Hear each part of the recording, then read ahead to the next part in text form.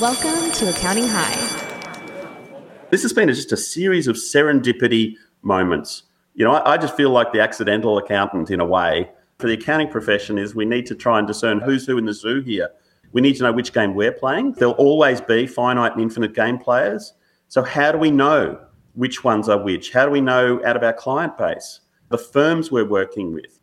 If you're living a duality and you're trying to straddle that fence between self-interest, keeping what you've got, as opposed to living a pure, more centered, congruent life, because you really find out that you're an infinite game player, but you're caught in a finite game or someone else's finite game, we need to make a call. Usually when we make those tough calls, they're agonizing, they eat up at us. Eventually when we make that call, we step into a power zone, really. We feel freer, lighter. We maybe feel some guilt that we didn't do it earlier. Everything's just happening for us, not to us. May I have your attention, please? Welcome to Accounting High. It's freshman year at a brand new school. Here, we have no rules in place as we're on a mission to set our own traditions. So hang tight and learn with us as we grow. At Accounting High, you can expect to gain knowledge in a completely different way than what you may be used to, with some fun and oftentimes colorful conversations. Whether you loved high school or you hated it, here's your chance to be a part of an unforgettable experience redone. While you're here, don't forget to follow us on Spotify or subscribe on Apple Podcasts or wherever you may be listening to us right now so you don't miss out on any new episodes. And feel free to leave us a 5-star review letting us know how the school year is treating you. In addition, share this episode on social media, tagging us at Accounting High. So sit back, relax, and open your mind because class is in session. I repeat, may I have your attention, please? This is another public service announcement brought to you in part by Accounting High. The views and events expressed here are of the next generation of accounting and tech professionals leading this space. The events and suggestions are not to be taken lightly. Children should not partake in the listening of this podcast. Anything else? Yeah. So without further ado, introducing the star of our show, Scott Scarano. We're gonna have a problem here.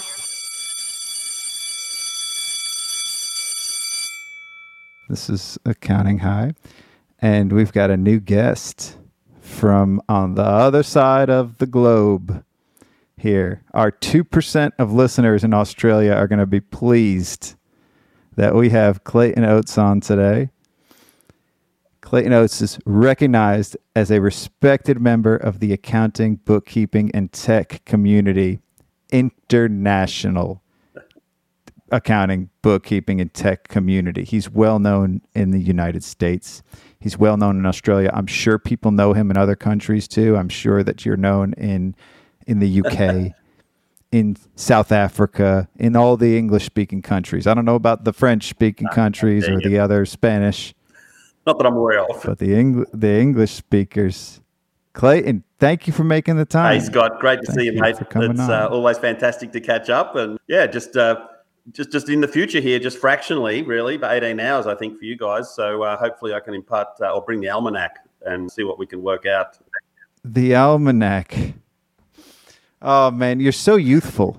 You're so youthful. Clayton, how old are you at this point? You've been in the game for a while now. I was chatting to someone yesterday that he said, Clayton, you've been around this profession for 5 decades. Well, yeah, I suppose technically, yes, started out in the 80s. So, whoa, I'm 53, I think, but life 6.0 or 5.3 or whatever we want to call it. So I'm glad just to be upright each day and still kicking. So it's good. You know what, though? Age is a mindset. Totally. And if you allow it to define you, then, it is what it is. But you're not that old. I mean, you're in your 50s. You still got a long runway left. One day at a time, isn't it, really? Which is, appreciate that. So I guess let's start sort of at the beginning, right? Like, how did you get involved in this accounting space? How did that start? Yeah, that started out in my teenage years. We grew up on a farm. That was probably the reason I looked at accounting, to get as far away from sheep and cattle as possible. But really, the real reason was that we had some family friends, actually, that that seemed to have some sort of lifestyle, some sort of, they traveled. This is the 70s, when I'd grown up as a kid. They'd just been to Vegas, and I'm going, my gosh, how do you do this? Now, I never really asked them, but I equated the fact that they had their own business, therefore that equals freedom. And obviously we know the price of freedom is not free, but I felt as though, okay, how do I have my own business one day? And final year at high school, I had no idea what I wanted to do next. Mum had just gone to see the accountant. I was sitting in the car waiting for her. And she said, hey, maybe you should do accounting. And you're good with numbers, or you're okay with maths. And this is how much, these serendipity moments in life, right? And I thought, okay, I'll go do accounting. Really certainly not to be a tax accountant or a partner in a chartered accounting firm. I had no vision or goal of that. But I associated finances with business. So I thought, if I go to learn accounting, at least I'll know that piece. If I'm going to grow a business, I want it to exist and grow and support my life as I want to create it. And then at university, I spent 5 years doing a 3-year degree. I had a great time. I saw a few subjects a couple of times just to make sure they were right. 2 years in, I actually scored a job at Price Waterhouse, at one of the big 8 in those days, PW. And it was fantastic. It was a great place to start. I thought, wow, I'm on a bit of a journey here. I'll learn about business. I'll learn about clients. I'll try and work out which businesses it is that I'm going to go into. And effectively, sort of 5 years in, I felt as though, oh my gosh, I'm feeling trapped in this. It was like doing tax for 5 years. And I just woke up one morning. It was the start of a recession in the 1990s, early 90s in Australia, or a global recession, really, similar to perhaps what's going on at the moment. And I felt as though I just can't do this anymore. And I actually walked into the senior partner's office and said, look, I'm out, I'm moving on. I had no idea what I was going to do next. And they just said, oh, okay, when are you thinking? And I said, oh, maybe Friday. Good time to leave. This is a Wednesday. No concept that I had to give a month's notice, nothing. I just made that call and I was doing it. Walked out of there looking for a reset, really. And got into industry, actually. A month later, I went to a recruiter and he said, there's no jobs. And I said, listen, that's your job to find me a job. You get incentivized for that. So he actually found me a role at a client of Price Waterhouse and increased income, seemed more relevant. It was actually setting up software systems in supermarkets, so accounting software. And I loved it. I thought, this is great. And then I met my wife a year later, and she lived 1,000 miles from Melbourne in a little country town. I thought, well, I'm going where you are. Do you guys use miles there? You say 1,000 miles. Conversion for you guys, 98% of your. Oh, wow. I mean, that came second nature too. You were just right off the cuff. You went straight to miles. I mean, that's impressive. Don't get me saying niches. It's niches. I say niches myself. I say it as well. There's a lot of niche. Nice.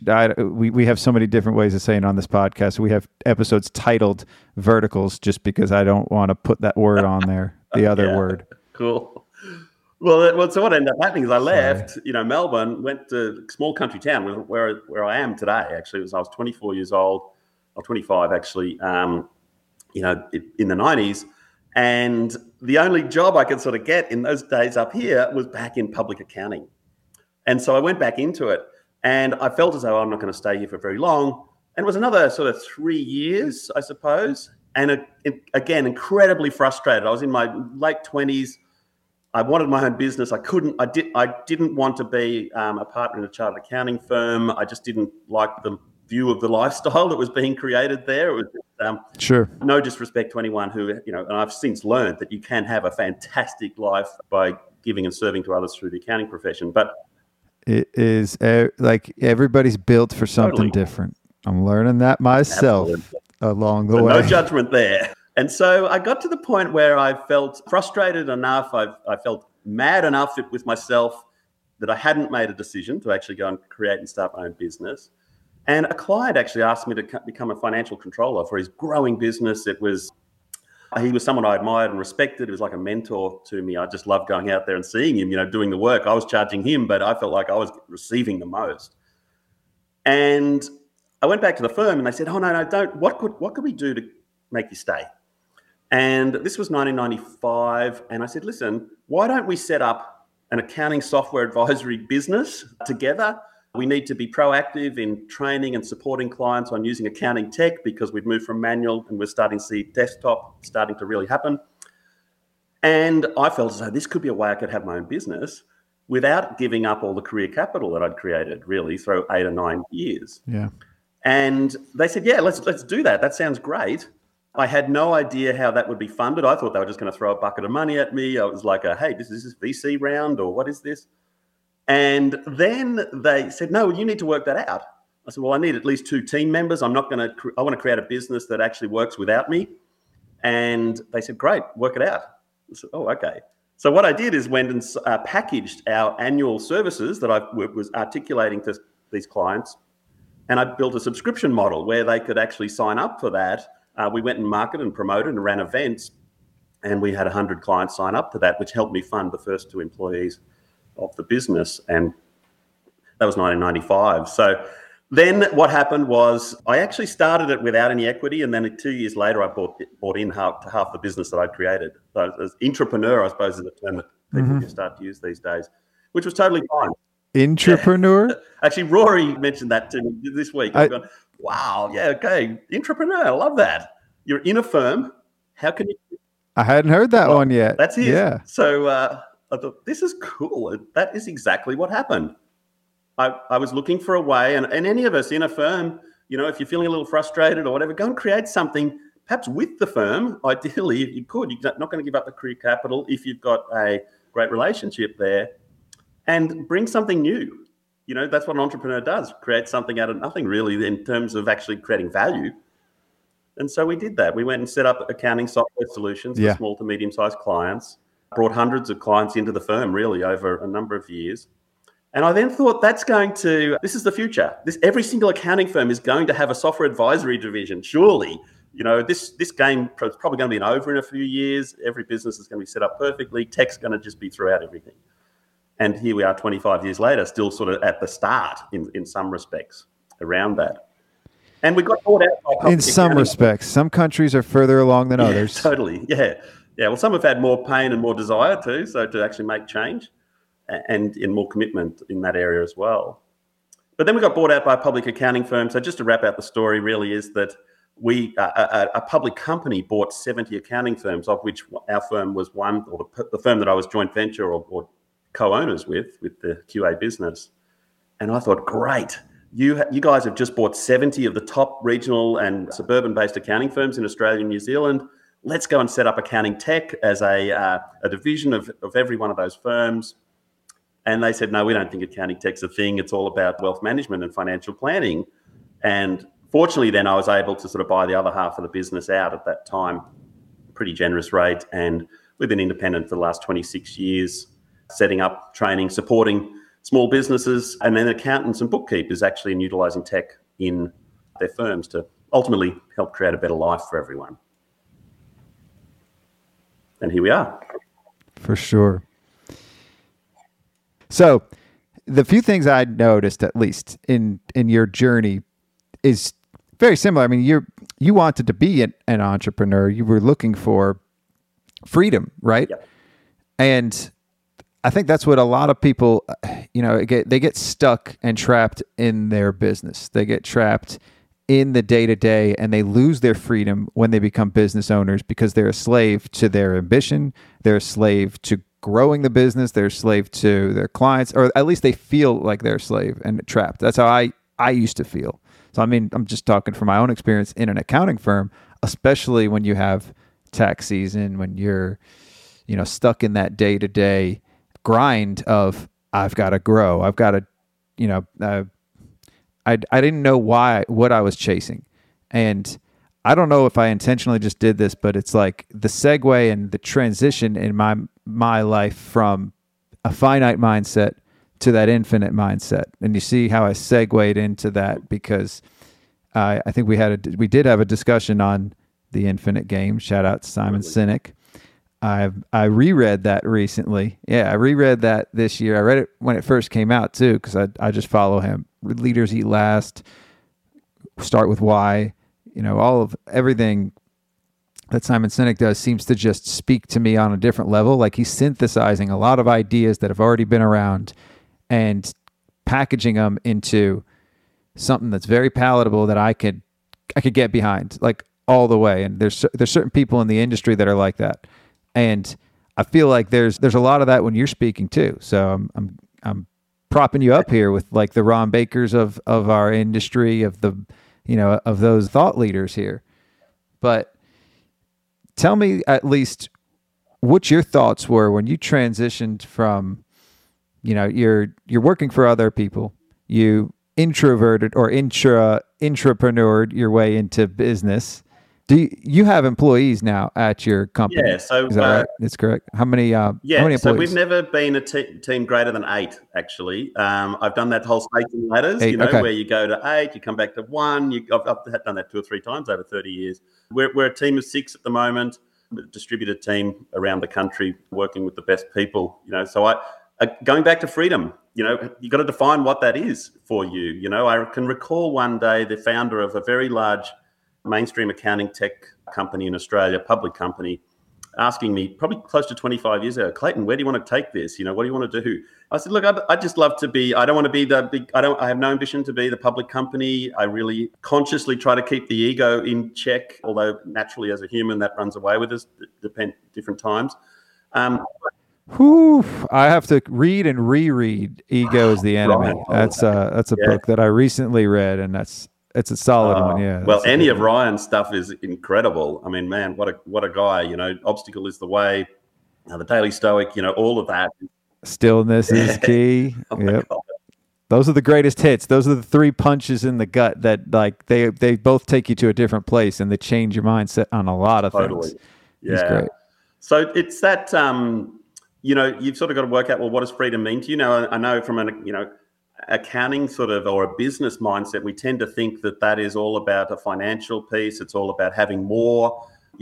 One of the keys I think I've found over the time is knowing what is enough as well, and living in the moment, more present. It's when we get ahead of ourselves. And that's not to say we don't set goals and have dreams and so forth, but sometimes we can be just way beyond where we are and we're living out there instead of actually living and staying present. And I know that sounds like a bit of a cliche, but it's so true.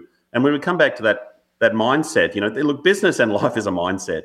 We're all living in our own realities, our own bubbles. Gosh, the last 2 years or 4 years have really proven that in lots of areas. It's about beliefs and what we believe to be true, and being congruent, with yourself as well. So, look, business for me was a vehicle to enable choices and freedoms, and freedom was really about peace of mind. It was, and in fact, that's what our support program was called right from the start, and still is today. Our Peace of Mind program. I saw that today. I was looking on the website. I loved that as the option of one of the services. It just spoke to me. And when you're working with small businesses, and we are one, it's just keeping it real, isn't it? And not getting too far ahead of ourselves. And we've been in a profession industry that's been bombarded with future postulating, and spin around the future and all of this, and trying to get us out there to really probably disrupt our present and our center. And a lot of people have done a pretty good job of doing that to us. So it's probably up to us to reclaim the moment and reclaim the present in a lot of respects as well, is why those things speak to us, I think, as people. But you touched on the finite and infinite game. For me, that piece, I just had this underlying core philosophy, and I think this is universal, although I've discovered that a lot of people mask it, or maybe it's not universal. Maybe there just are these 2 types of game players, and we'll talk about that. But you've got to find your arena that is where your tribe is and where the people that actually have that same centre and core hang out. And that's part of the game. But that whole piece of actually, we give and we get in that order, you've got to create more value than we capture. There was a quote by a fellow called Brian Irwin, that Tim O'Reilly actually had virtually the first commercial webpage, O'Reilly Media. And actually his webpage was about cataloguing what's on the internet. It was like the library. Oh, look at that. That's on there as well. I can actually go and do this. And he commercialized it eventually. Eventually I realized, we're going to be half the internet here if we try and keep track of what's on the internet. This is just getting too big on us. And then they sort of commercialized that a little through advertising and so forth. But Brian Irwin actually said, well, hang on, we need to always constantly realize that we need to create more value than we capture. And that's sort of that infinite mindset, abundance thinking. And it's like, yeah, of course, and the entrepreneur adds value, creates value by taking the challenge and solving it in a way that you can make a tangible difference to others. And if you do that, you will make a tangible difference to your life and existence as well. That's just a law of the universe. I just got this belief that you do the right things, the right thing happens. It may not be in your lifetime. So don't worry about that. Just double down on doing the right thing, what you believe to be true and right, and just go there. So business and accounting and all of this has just been a playground, if you like, to actually learn more about this life experience and put into play these things that you believe to be true and important. And lo and behold, what pokes out the other end over time, over distance, and with a lot of activity is, in fact, validation of that belief and that process that you follow. It's very validating. Yeah. I mean, there's something to be said about having seen both sides of that mindset and having lived both sides too. And I mean, it sounds like, there was always like a means to an end, and through your journey, you were pretty sure of, how you wanted to do this in the right way. And I think that's also what leads to a happier life too, like knowing what you want and not doing what others think you should be doing, or not, not being, not creating this whole persona of somebody that should be successful. In the accounting profession, there's different personas, and there's different people that are, this is how you should be to succeed, and this is what you need to do in business. And I think maybe I was just following the wrong people, or I had the wrong influences early on, because I thought I need to keep everything to myself, and everybody's competition, and this person, and I've talked about that a lot on the podcast, that being on the other side of that is so much better. Like I don't know if there's another word for it, but it's so much more refreshing, and it's so much easier to live when everybody's your friend, and you can learn something from everybody. Everybody's got something for you. Everybody's got something to share. Everybody's got some value that they can add, and everybody has their own, purpose here. And it used to, like, I guess in my mind, it used to be, very much when he's comparing Microsoft and Apple early in the book, and he does that throughout, like, I think I always identified and I loved things about Apple, but I don't think I embodied their mindset and how they ran as a company. I think I'm on the other side of that now, and I'm seeing that, but it was always like, you just see this as like, I want to be the best. How do I become the best? And everybody else, I know I was at the peak of Mount Stupid early days too. And it was a journey to right? Like it was a journey to get to the other side of that. And then you had to travel through that valley of despair to be in what I'm calling is like the plateau of peace. Almost like that's what I think I'm leveled off at. I'm pretty good there. But with that, you're focused more on your systems and improving on yourself. And I don't know, like I feel like that's kind of what you're doing. That's like your journey that you're on. Are you marching towards something? Yeah, marching towards right now. I think that's how I feel about this in terms of, it's interesting to talk about these peaks and troughs and valleys, and Sure. That's actually part of the life experience, isn't it? There's a great book, actually, The Second Mountain by David Brooks. Hugh Jackman, actually.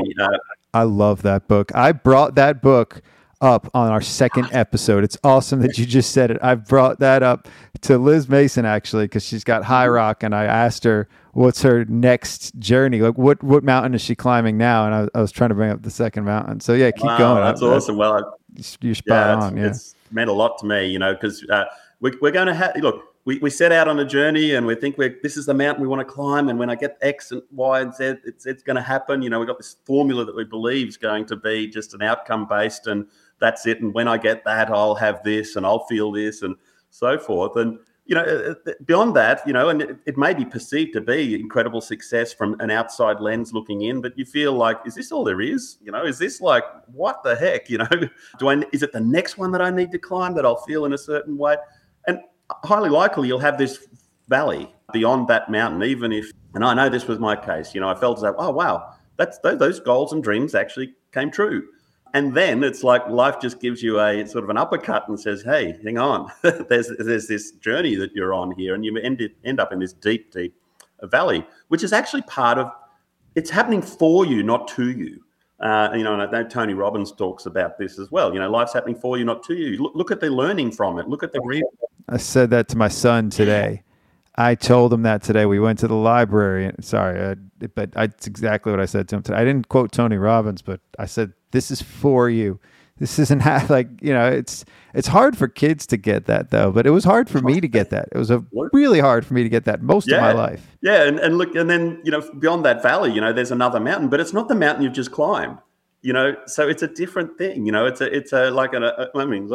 people would say an awakening, an awareness, a consciousness, whatever sort of a piece you want to put on that, enlightenment, all those sorts of things actually, I think, play out in here.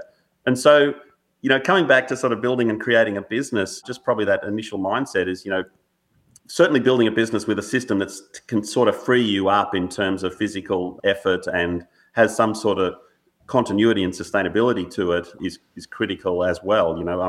The E-Myth, Michael Gerber, was sort of that bedrock book, I suppose, for me, that was like, hang on, I'm building a business with a system, so I need to invest in the systems to actually give me leverage. And thinking that, I just wanted income and time was going to be the answer. Actually, when you do have income and time, it's like, that's when the real challenge starts, actually, because you've got all this time and space to yourself. And you will either tear yourself down or you'll work out ways to sort of rebuild yourself back up. So a lot of it's numbing, I think. Business can be a numbing mechanism. It's like, we're wearing masks, but we also have this addiction to continued expansion, continued growth, and growth for the sake of just growth itself without actually thinking, well, growth, what does growth equal? Does it equal serving more people? What if you're just an incredible bookkeeper, a great accountant? Why hide your talents? There's a way to actually share that with more people. Look what the internet's done, one to many. You're doing this through your podcasts, and actually you're touching people's lives through what you're doing and who you're bringing on and your insights to your life and journey. You're setting that out, more than you'll connect with more people than you ever knew than you will ever know through just this medium. So, you're actually a living example of that, of creating and actually giving and sharing just through this small piece of what you're doing. So, yeah, I think that's, the great thing about business or the accounting profession. Here's me thinking, I just want to get out of it. In fact, what it's done to me, and this has been just a series of serendipity moments.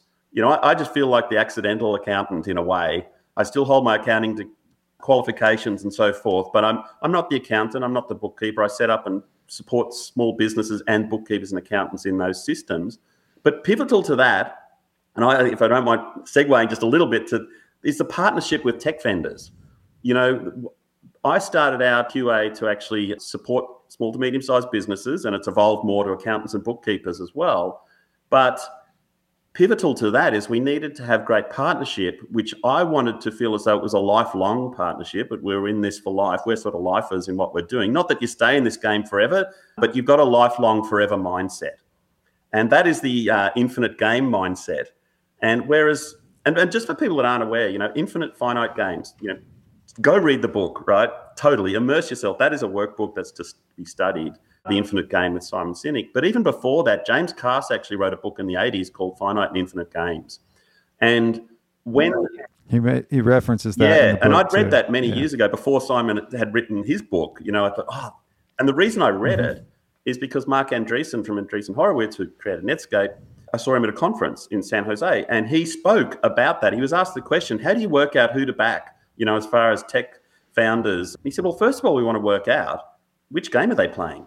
And I'm sitting there thinking, oh, hang on, what's he talking about?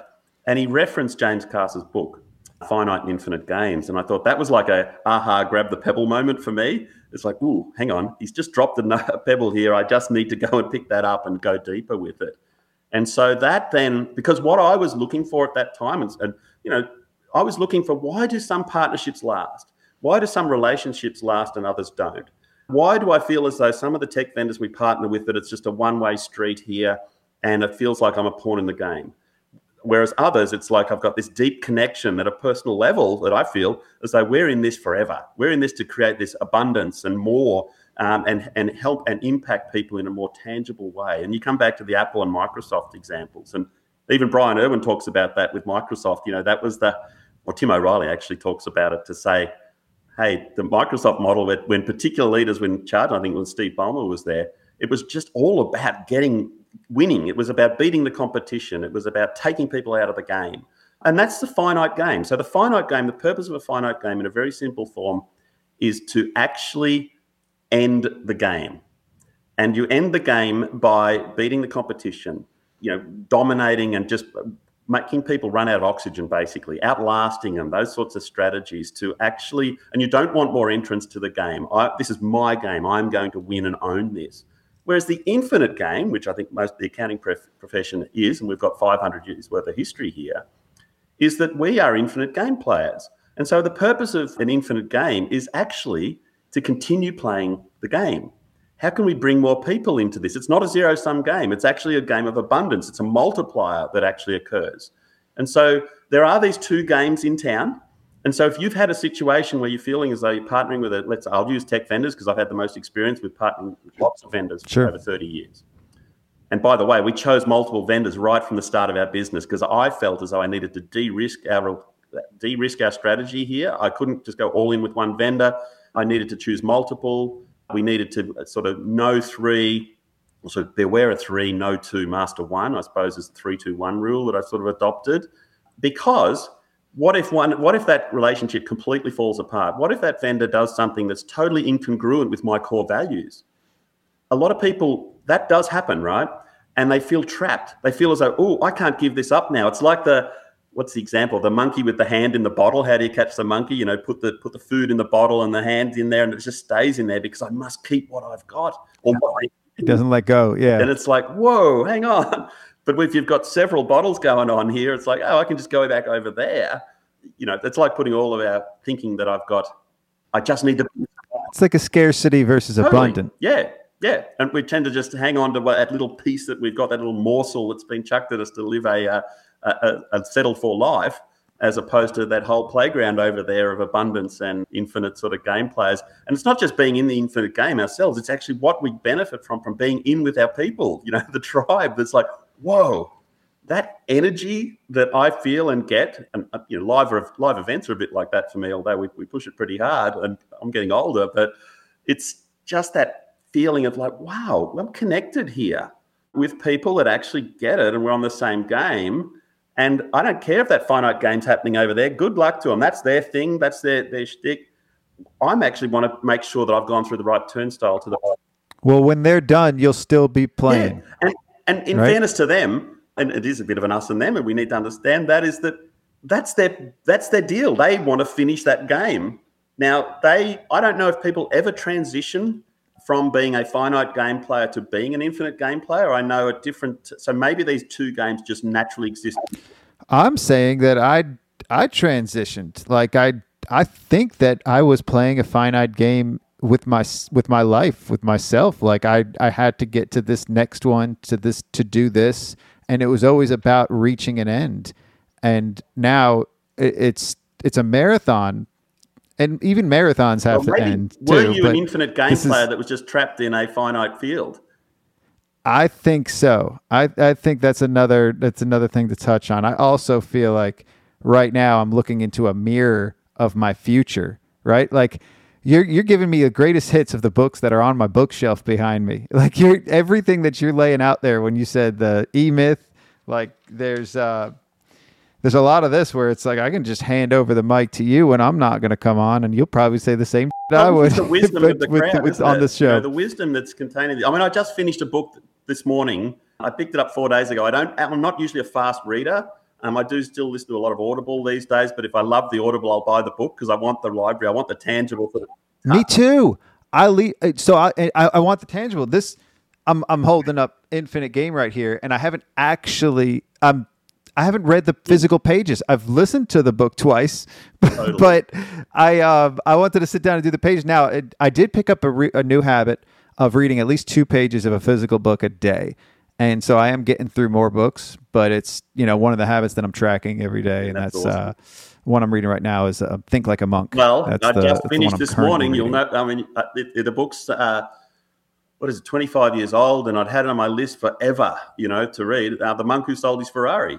I just finished it called Robin Sharma, 5 a.m. Club, I feel like I've heard that one before, but I forgot. Like I didn't even know who about it again. So I'm going to write that down now. And Yeah, well, a lot of the stuff that we're future book talking on about my is in list. that book, So he's like a collector, a curator of wisdom of thousands of years, effectively, that's put it into this sort of mode that it's like resonates when you're reading it. Oh yeah, like a lot of this stuff, you think, well, yeah, I've heard of that, or I knew of that, or well, if you to know and not to do is not to know. That sort of piece is important as well. And we think we know a lot of things, but we're actually not doing it. We're not taking that action. So even just that reading of 15, 20 minutes, half an hour, it's habit stacking, really, isn't it? You're not trying to get rid of the old habit. You're not breaking the old habit. You're actually creating new ones, and the old one soon sort of falls away in the distance. There's a lot of power in habits. I just yesterday released the Atomic Habits for Accountants. Sorry, there is one. There is one now because I just released it yesterday. It's a book. It's not a book. It's a podcast. It's just a series that Twyla and I are doing. That. So you'll like this because all the books that we're doing, we've already mentioned most of them. So we did that Atomic Habits. That's a 3-part series instead. That's a 3-part production instead of just one. And then we did Ego is the Enemy, Infinite Game. And I think I'm going to take some clips from this and put it in the Infinite Game episode too. I think I'm going to switch it up a little bit. We're doing the Atlas of the Heart, and there's a few that I'm pretty sure we're going to do an Adam Grant, either originals or Think Again. I liked Think Again. That's his newest. That's a great one. I'm open for suggestions. Yeah, I'm open for any other suggestions that you might have that you think we have to. We're doing books that bridge the gap between mental, physical, and emotional health as it relates to the accounting profession, right? I mean, as it relates to all of our lives as business owners, as entrepreneurs, as accountants. Wow. Yeah. James Clear. What a guy, in terms of that Atomic Habit. I call him the habit god. That's what incredible. I mean, I've sort of then gone a little deeper and further back, and I know through, I suppose, Tim Ferriss with his, just digging into the Stoic philosophy piece, which is where a lot of Ryan Holiday stuff sort of then really gives us practical use case stuff to apply. Absolutely. And even back to, Letters from a Stoic by Seneca and Marcus Aurelius Meditations and Epictetus and, those sorts of foundational books that a lot of these guys reference to, over, and these were written thousands of years ago. It's like, oh my gosh. One of the phrases I always used in lots of presentations that I do is success is when opportunity meets preparedness, and I mean, written in Seneca's Letters from a Stoic is that phrase that was written in the 1st century. Or luck is when opportunity meets preparedness. And here I'm thinking it was a new age sort of, how to get more out of life type quote. I mean, yeah, it is, but it actually was written more than 2,000 years ago. And here's the book that references it. Well, that's amazing. Like everything is very cyclical too. I think generations tend to be pretty cyclical. Like it passes on from generation, skips over a generation, and then different generations have different mindsets too. And I think we're seeing that changing of the guards, so to speak, happening between generations in worldly. I mean, I think in the United States for sure, we're seeing that with boomers, and I guess there's a series of generations, but they always highlight the oldest and the youngest whenever it's talking points, right? And I don't believe that people are stuck in their age generation. Like I said earlier, age is a mindset, and you can choose to believe. I recorded a great episode with Kelly Parks at Accounting Web where I met you, and we were talking about that in our episode, which will be released at this point. But there's that whole infinite game mindset of generation. Like we're changing this not for this quarter, not for this fiscal. We're making this change for this generation and the next generation. Like this is why we're doing it. Like you said, like when I'm done, it's for the next person. Even if you don't see it in your lifetime, the change is being pressed against, and we're all pushing this boulder up the hill. I feel like Sisyphus sometimes with the accounting industry, because once you try to move it forward a bit, it falls down again. Like now they're talking about CAS 2.0, and like, they're just driving a lot of these things that a lot of it is just I don't know what it is. It's a bunch of fluff, or a bunch of like finite ways of thinking. And we're getting, like, to a degree, a lot of the publications and everything that's being pushed to us, I don't necessarily agree with. And I don't know how to speak out on that because I don't really no, I don't think it's my place to say that you should be doing, like you said, like I think that we're always going to have this world of two different mindsets at play. And whether you're a finite player or an infinite player, we can all get along. We can all totally. And I don't think the finite players get along with us, though. I don't think they choose to get along with us. They don't like us.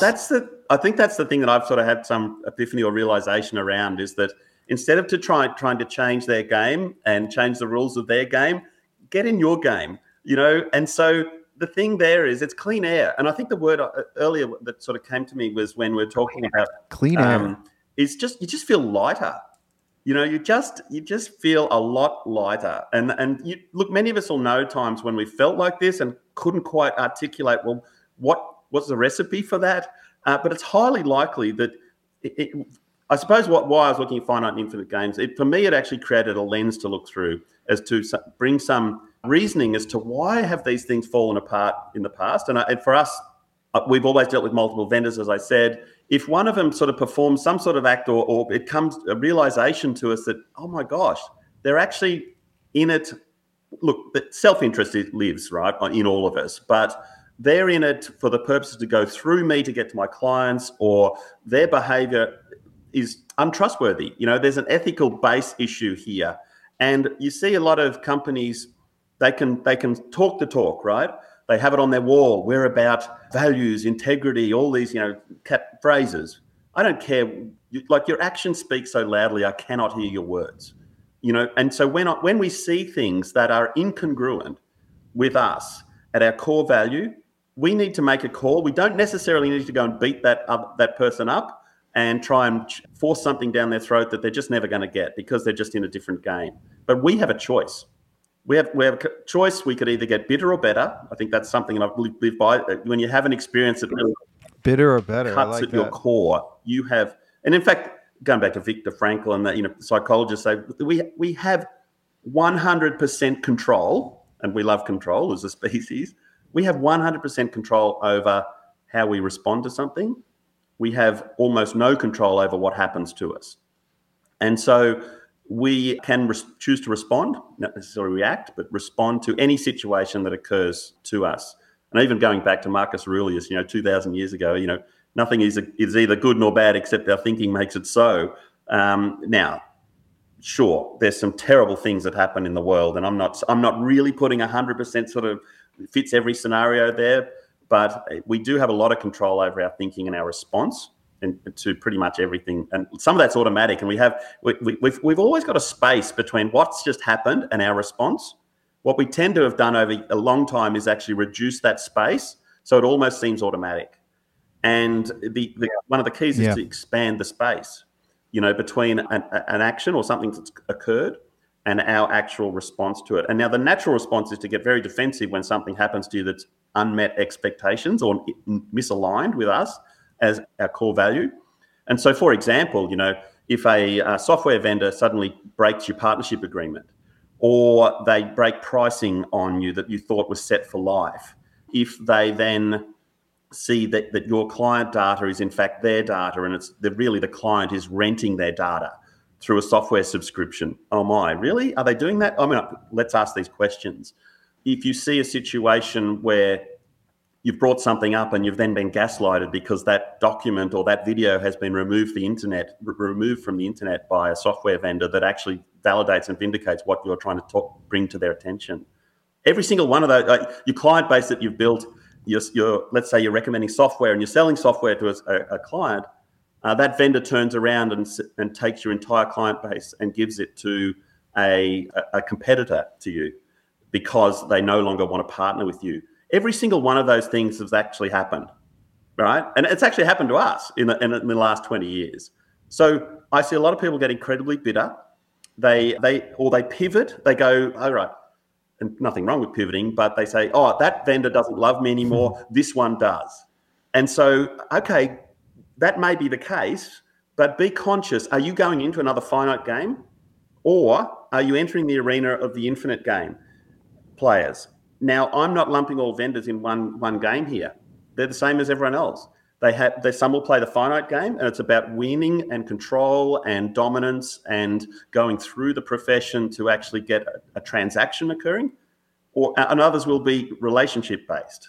Forever mindset. How can we make this better? How can we create something that was never created before? Think of like an Apple, a Steve Jobs sort of mindset, as opposed to a Steve Ballmer or even maybe Gates early on. He's certainly reputedly, I don't know him, but reputedly to be a very tough person to deal with and very centric on winning.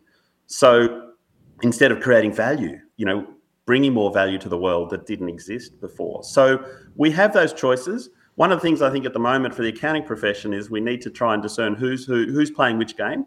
We need to know which game we're playing, so we've got alignment there. And I think the reality is there'll always be finite and infinite game players. So how do we know which ones are which? How do we know out of our client base? How do we know out of the firms we're working with? Should we move firms because that firm is a finite game player, but there are an infinite game players out there? Because the reality is, if you're living a duality and you're trying to straddle that fence between self-interest, keeping what you've got, as opposed to living a pure sort of more centered, congruent life, because you really find out that you're an infinite game player, but you're caught in a finite game or someone else's finite game, we need to make a call eventually. And usually when we make those tough calls, they're agonizing. Sometimes we defer them for years. They eat up at us. But eventually when we make that call, we step into a power zone, really. We feel freer, lighter. We maybe feel some guilt that we didn't do it earlier. But I think everything sort of happens everything's just happening for us, not to us. So I think we're right at that moment, at this juncture where a lot of what's happened over 30 years, I see the same thing happening again. It's like, there's another one of those. It's a bit like business cycles. So how can we break that cycle? We're either part of the solution or part of the problem. I think just doing what you're doing, we're talking about it. We're starting there, right? We're bringing awareness, because there are a lot of people that feel as though, particularly in the accounting profession or bookkeeping profession, I hear them, there's a lot of solopreneurs, a lot of small business operators that just feel like a pawn in the game. I have no control. I have no influence over what's being dealt to me. So how could it's almost like a divide and conquer that's happened in the software space. I've seen large-scale tech vendors basically build a channel, and there's nothing wrong with being a channel to market unless you don't know that you are, because one day you'll wake up and realize, oh, hang on, I was a transactional channel piece here that was created by someone else. Or is this pure partnership? Is this relationship-based? Is this abundance thinking? Is this actually based on innovation and bringing something to a community, being our small business owners and operators that never exist before? Are we part of a brighter future, or are we just trying to carve out and get our piece of this pie that has an endpoint and a zero-sum game associated with it? So I think as a profession... No pun intended, zero sum. No pun intended, zero sum, because I was just about to say zero changed my life, because I feel like they have embodied that and taught that, and it bled into me through a lot of my connections through Zero. I always attribute Zero to this podcast too, and I indirectly definitely think that they were involved in that part of my mind. Well, that's interesting to say that. I think for me, I got to 2010, having been in this profession and industry for 15 years or so before then.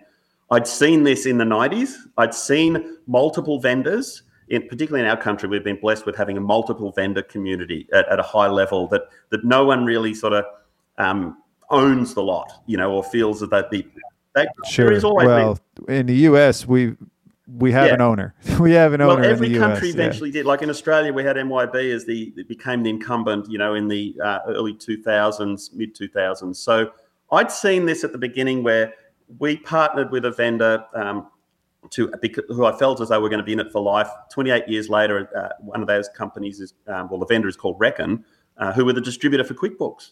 And that exists today, that partnership. They're no longer a distributor of the QuickBooks product range.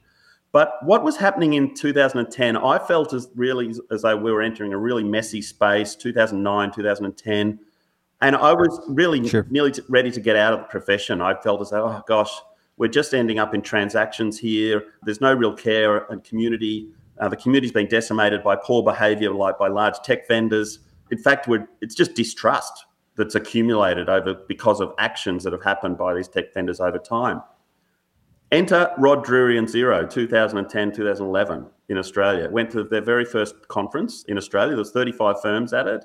I'm thankful for Wayne Schmidt, actually, who invited me to that event. Wayne was sort of really twisting my arm to come, and I just, I don't know, Wayne, But then part of me is I've always gone to things. I've always attended. I've always turned up. Sometimes I have no reason, no idea why I'm turning up. I'm just going. You're afraid you're going to miss out, aren't you? Definitely that. But you never know what you don't know until you go. If you could go, I do have an addiction to conferences and events for sure. My hand is up. I've gained that addiction. Do you know how much I've traveled this year alone? Probably traveled more this year than I had in the last 15 years. Almost every event. Yeah, it's crazy. You get that energy, and there's certain people that just really thrive being around others, because those that are within your reach, you can bring a little bit of fun and life into bring a little bit of life into their life, right? And what a great purpose. It fuels me. What a privilege, to be able to do that, man. That's just what the monk who sold his Ferrari was just talking about. Exactly what you spoke about right there and then. And we think our purpose is like, I need to make $1 million. I need to be able to sit on the beach whenever I feel like it. I need to have that jet, blah, blah, blah. Hang on. What about making a difference to the next person you see and speak to? You have no idea what's going on in their life, but can you bring some energy and good energy and empathy and connection to that person? What's more valuable? What's more priceless than that? And this community, this accounting tech, actually, for me personally, has enabled that platform. My goodness, it's incredible. And it is tech for me, because that's what enables me. That's what's given me the privilege to be able to do this is all of these events that tech companies are putting together in most cases. Like Carbon X I attribute that to me actually it was a journey to find my purpose. I've been, I actually was consciously trying to figure it out this year, and it took me up until June to pretty much synthesize it into, and maybe I haven't gotten into words yet, but it is really just to bring the fun back to this profession. Oh man, I feel that, and going back to that 2011, it was like I sat in that room, re-energized, thankful, a lot of gratitude in terms of, there's still a future here. There's a future with someone who gets it, who's actually trying to create a genuine partnership. I felt relieved. I felt like, wow, okay, we just haven't this hasn't been just an era that disappears. It's like, wow, this is going to happen again. And effectively it has around the world, And so the thing that I thoroughly enjoyed around that and the finite and infinite game piece was to say, okay, how can we discern who is playing which game? Because don't just lump everyone in the same bucket here. You may have had a bad experience with an existing vendor. It could be, all sorts of things that have gone on. Don't go down the bitter path. Try and get better. Search for those, because there's always going to be other founders, creators that just want to play that infinite game. They understand it, but they're in amongst the same bucket. We've put everyone in the same bucket. We need to have these two arenas. We do, yeah. We need to discern. So what are the signs? What are the questions you can ask yourself? What are the questions you can ask them to determine or put your own prescriptive measure on them as a vendor or as a partner or as an employee or as a person? How can you tell if somebody's playing that finite game? Yeah, it's a great question. And I'm still working on is there the definitive checklist on this? Now, when I went back, that would be dope if there was. Maybe we should put one together. That's part of it. Stay tuned. I mean, that's when I first started QA business and we interviewed multiple vendors, I said to the firm, listen, we need multiple vendors here because we're actually going to commit to creating a business that serves small to medium and size businesses, and people aren't, one piece of software isn't going to solve every challenge for every business in this space. And obviously some will need to move on to ERP or large enterprise type software, which we weren't going to play in that space. The partners sort of initially said, you need to go and partner. They didn't say need to. They said, perhaps partner with the biggest who's got the biggest market share because that's where the clients are. And my immediate pushback on that was, hang on, that might be at the moment. The world changes pretty quickly in tech. Even in the 90s, we could see that was the case. There was around 50 vendors. So I had to work out who's who in the zoo here in accounting software. There's not a... Who's who in the zoo? And what do they do? So I need to ask questions that could give me some comfort that I've done my due diligence in terms of what is the outcome that I want here. I want to know that I'm going to partner with someone who's going to back me up so I can back my client up. This is a back-to-back relationship. How long have I got the client for? Hopefully forever.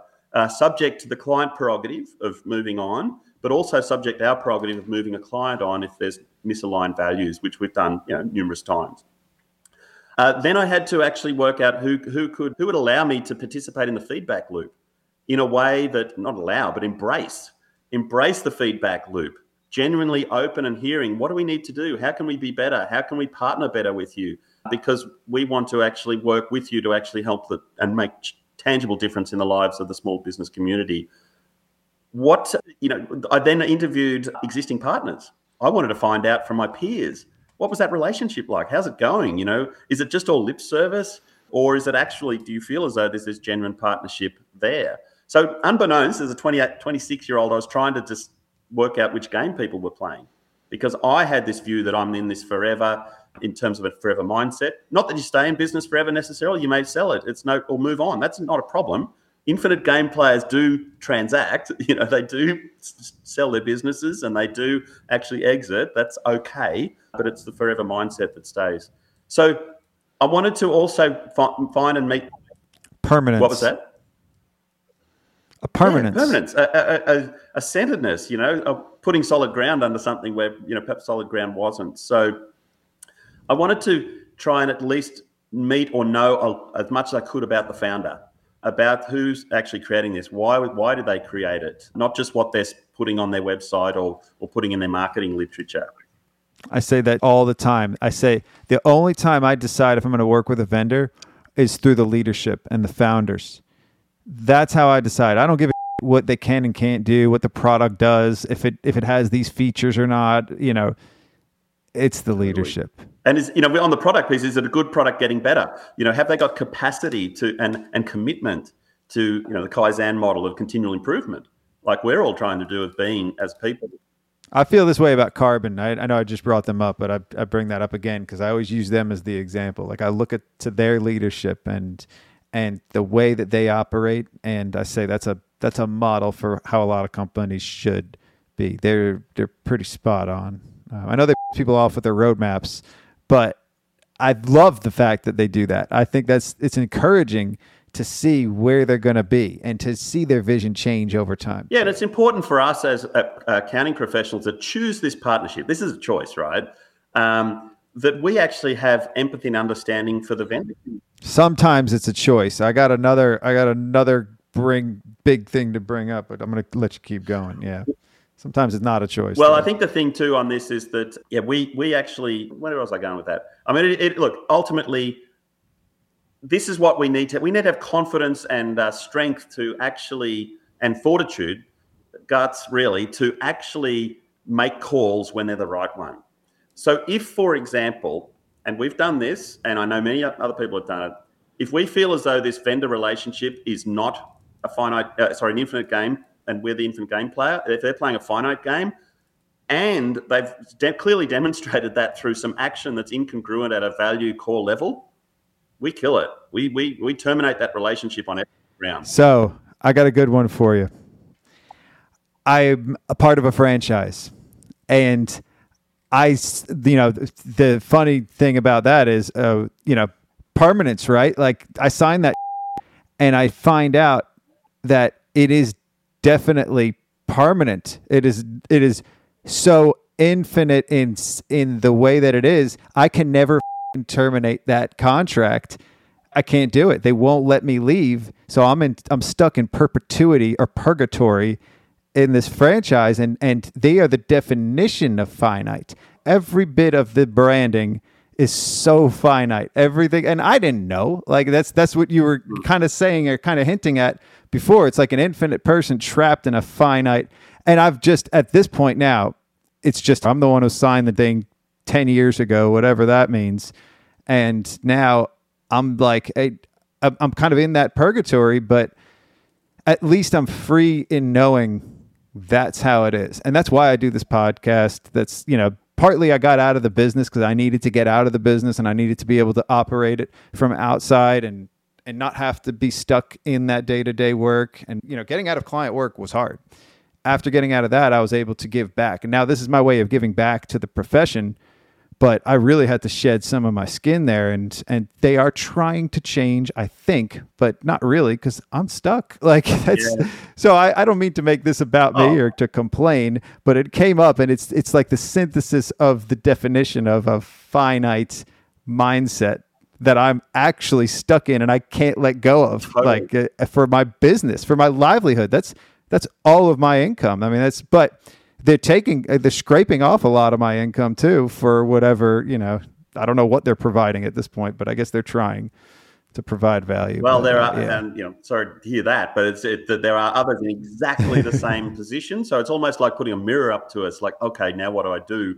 Now, you touched on a couple of things there. One is, and I was just going to round out on the, how do you work out if it's a finite game or not? You've got to read the T's and C's, in terms of the contract. You have to. I never did this. These partner agreements Nor with did software I. companies, when we go back now, and the other thing you've got also too is now you've got awareness and consciousness, right? So you do have that. You have that awareness now. Now, not saying that that's what you wanted, but where people don't know that that's the finite game, and they're just thinking going along, oh, everyone's playing the same game as me. There's going to be a big whack-a-mole, is it, where you're going to get belted somewhere down the track, or the whole thing's just going to capitulate on the terms of the creator of that finite piece that they've signed you in for. So I know there's a buyer beware and everything else around that, but the reality is when we sign our terms and agreements with software vendors, and often that's just through accepting a license agreement, we have some sort of faith that, hey, surely the industry and the profession has sort of worked this through, and I'm a part of it. Why do I need to go through every little fine piece here? I've taken a leap of faith, really. How many of us really read the terms and agreements for Apple, or for anything? Like, here's an update. Read all the. No, none of us. I mean, I think the ones that are doing it. If I look at the accounting profession and the software vendor community, we should be. Yeah. Some of the big firms that announce these big global partnerships, you know them. Their partnership agreements are different to the ones we've signed because their lawyers have gone through it and taken out this, inserted that, changed it. So we're not all signing up for the same thing, actually, which I think our profession, that's a disparity, though. That's kind of like the market as a whole, right? Like buyer beware, but buyer doesn't have time to read all that. We don't have the resources. No, we're part of a profession and associations as well. We pay memberships to membership organisations that couldn't they do some heavy lifting around this and actually, don't get me on that, because some of them have vested interest, from software vendors where they actually have an income stream to promote these. We're starting to see that too. We're starting to see that more and more, or at least people are starting to throw rocks at that and point it out. Yeah. So, and then look, eventually, I know in one case, one example for us, and it happened to others too, was where we built this software vendor relationship. It had gone for 25 years. There was a lot of recurring income in there. So it was a very attractive model. It was a recurring business. It was a SaaS model really in the 90s, that very early. It was actually equal. It was greater than our net profit, the income that we were generating from those recurring commissions, and also the services that we ran off the back of that. And eventually, they would, unbeknownst to me, they were selling their business. They wanted to get me and QA out of their partner network for free. And they did give our client list to a competitor. We're in the process of actually selling and transacting on that business for quite a nice multiple revenue multiplier. And they gave it all away. They took it out from under us.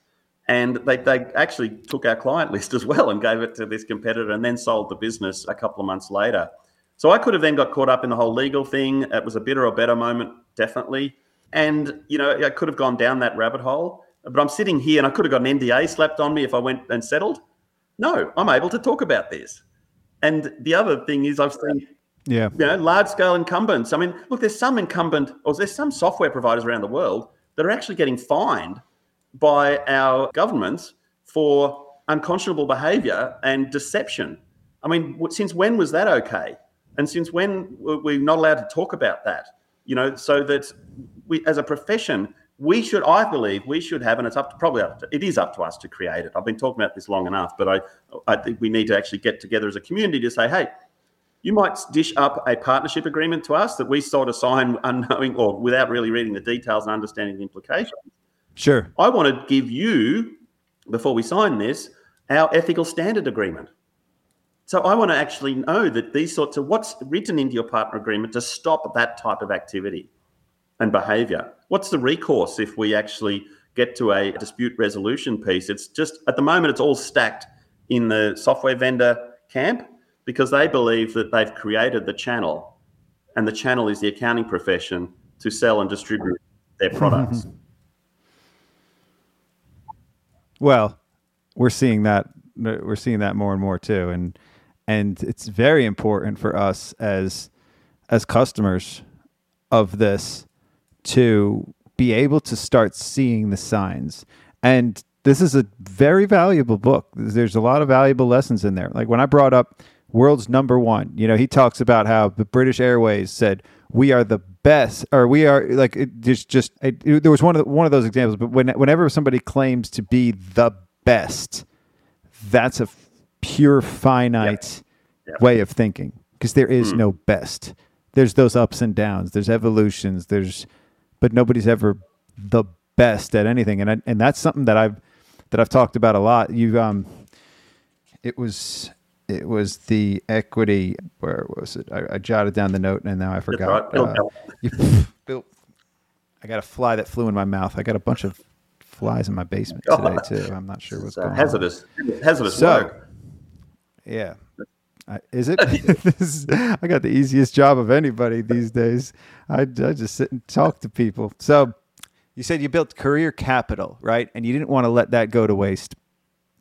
And you're bridging the gap between tech and the profession. I usually say tech and tax because there's alliteration there, but it's tech and the profession, or the profession and tech, and you're able to design your life around that, around your best outcomes. So you're forever going to be on that plateau of peace, right? Like that plateau of pleasantry. I'm sort of doing the same thing. I've built a lot of, like, my grandfather had a CPA firm. My dad was a CPA. The name of this show currently, definitely by the time this airs, it's Accounting High, but it was Sons of CPAs. I'm the son of CPA. I lived through that, and I'm surrounded by it. But I'm a creative at heart. Like, I want to do things, I want to create things. And I never felt trapped, because I was always, the finite part of me was, this is a means to make money. And I didn't have the passion for the profession, let's say. I do now. I understand a lot more than I did before, but before I was using the profession to make money. I wasn't giving back to it. I was using it. We talked about, we had an episode called Partners. We actually did 2 parts. And the partnership part with tech vendors, we had this discussion of partners or vendors. And I love the way you put it. You said partnership with tech vendors. Because I was saying, like, I used to call them vendors in a prior life. I used to say, you work for me. This is not, and that changed through Xero, and then it's forever changed for me now. I see them as partners. We're on the same platform. We're on the same, stage, so to speak, and we're all seeing eye to eye. And I always thought they were working for me. And you have clients that sometimes have that mindset. That's a finite mindset. But that's also because I wasn't incongruent with the profession. It was always for me. It was always supposed to be propping me up. And now that it's, to me, now it's not about money. Now I'm not using anything for my personal gain. I only can give back. I got nothing to gain because I've gained everything I needed to gain from it. I've made money. I have a business that works for me. I'm very appreciative of everything I've got, that I can only give back, because that's what feeds me. Like, now it's like, to me, it's about educating and entertaining. Like, it's a cheap way of doing edutainment, right? Saying that word. I'm trying to figure out a fun word or a playful word for that. Haven't figured that out yet, but balancing that and bridging that gap of entertainment and accounting, right? There's something to be said there. Everything I do is kind of like now at this point, I'm doing raps. This is what I was getting at. So I've always wanted to be a rapper. I've always wanted to rap. That's just where my head was at. Eminem changed my life, and his first album is Infinite. That's the name of his first album, like bridging this whole infinite game mindset. But for me, like now, I've got the career capital. I'm doing a podcast, and now I'm free to write raps, and I'm doing it now. Like, and I think I'm going to call them app raps, right? I did one for Giraffe. Can't leave accounting alone, the game needs me. Planets want strategic tech, it ain't freezy. I did one for another company, yeah, and It's the age of the super app, age of the super app, age of the super app. I'm having a lot of fun with that. So I'm just remaking songs from that I grew up with, like doing parodies of the songs that defined my life. The first one I did was called CP Aliens. Foolish is how I act, but you know I ain't no fool. Thinking about how a podcast about accounting can be cool, like AJ to the ES, cause we adjust the journal entries, and homie, I think I made it, but I'm not automated. Finally ended client engagements that we tolerated, and now I'm rapping on a track that Outkast created. And it was an Outkast song that's called AT Aliens, right? So I took that and then changed it over. So it's almost like kind of how you backed into it. Now I'm backing into it, but everything that I do is still for accounting professionals because that's me. Still, it will always be me. Yeah, well, I mean, you're actually receiving by giving. You know, I mean, you've got it's like a order of things. We create a living by what we get and a life by what we give. You know, that sort of mindset and mentality. So, you know, I think it's wonderful. You can see that you've worked this out. But there's a journey to go through to actually. It all happens by accident, though. You said this, and I don't want to interrupt you anymore, but I this is like a greatest hits of everything you've said. Like, accidental accountant. Blake Oliver just recently told me that everything I've done is accidentally on purpose. Like, almost everything in my life has just been accidentally, but on purpose at the same time, too. And it's like I'm trying to work all of this out and figure it out or synthesize it into words, but it's all just always been happening. It's all just accidentally. Well, you went purpose, through the turnstile right? to get yourself in the arena, first of all, you know, or out of the other arena into this arena. So give yourself credit on that. And it's almost a serendipity, I suppose. You know, I love that phrase. When traveling, you know, serendipity traveling or serendipitous moments, fortunate accidents. You know, I was reading and listening to Tim Ferriss actually many years ago. And, you know, huge fan, followed, you know, read his book. I was actually reading his book on an aeroplane coming back from San Jose to Australia. And he was actually coming to Australia in a few weeks' time. You know, I booked in to see him and taking a few mates to it. And you got to come and see this guy. This is quite a few years ago, maybe 8 years ago. Anyway. Was it 4 hour work week? Yeah, so I just finished reading. In fact, I've read it on the plane. And I had this feeling on the plane. I thought, maybe he's on the aeroplane. You know, I just had this innate feeling that he's here somewhere. And I walked around the whole plane. I'd lucked him in business, and I walked around the whole plane. I was sort of looking at everyone. No, he's not here. Okay, whatever. I just had this feeling, you know. And anyway, I get to Sydney Airport, and I just come back from Vegas from a Doug Sleater's conference, and I had a T-shirt that said, "My name is Alan, and I bought a giraffe," you know, straight off The Hangover. And I get into Sydney Airport with my wife, and I look around we're at the Virgin Lounge, you know, ready to catch the next flight. And everyone's in suits or high-vis wear. They're off to the mines or whatever. And one guy was in a Hootsuite T-shirt. And I said to Jacinta, I think that's Tim Ferriss. You know, it's like I was trying to work out, you know, when people think that they've are going to see a Yeti or a Yowie or a abominable snowman, and then everything looks like one. And I'm thinking, I think that's him. And so here I am and I just finished the book. And I'm on Google going past, you know, just trying to work out, is that him or not? And I thought, I'll never know unless I ask, you know. So I walked up to him and said, "Hey, mate, your name's not Tim, is it?" And he said, "It sure is. Tim Ferriss." And I said, "You're not going to believe this. I just finished reading your book and I thought I'd meet you." And he's just gone, "Wow, that's so cool. Sit down. Let's have a chat. I'm out here doing a tour. What should I talk about?" And, you know, got the photo and all this sort of stuff. And he wrote in the book. And so, you know, look, and there's countless other stories that I could relate to you around similar. I got one like that. Yeah. It's not even like that, but it's like, I felt like it was similar because I felt like it happened for me, right? Like I don't know what it was that day or something was going on. And I was just like, I think Eminem's going to come out with a new album. And he hadn't come out with an album for a while. And most of his albums before that were that he had a string of, they weren't that great. He was in a bad place. And then I just like, I kind of like felt it. And I looked, I don't know what I did or whatever happened. But that night he came out with a surprise album. Nobody knew it was coming out. He hadn't told anybody. This is no publicity about it. Mum's the word. And it was just out that day. It wasn't like running into him. But then when I started listening to it, it tapped into everything that I had been thinking and feeling for that prior month too. Like the messaging and everything that he was doing was just like synthesizing all of those words too. And I was just like, this happened for me. Obviously it wasn't. And it's one of those things that it's just like, you felt like he was on the plane and you still saw him.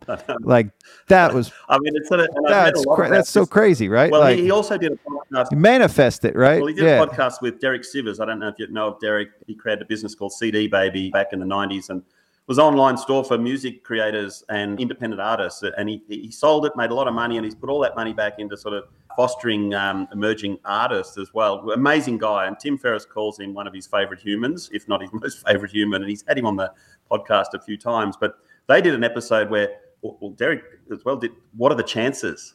And it was describing exactly this. And it was just a few years later. What are the chances of actually something happening that you thought about? And this happens all the time to us, doesn't it? In terms of, hey, I was just about to ring you.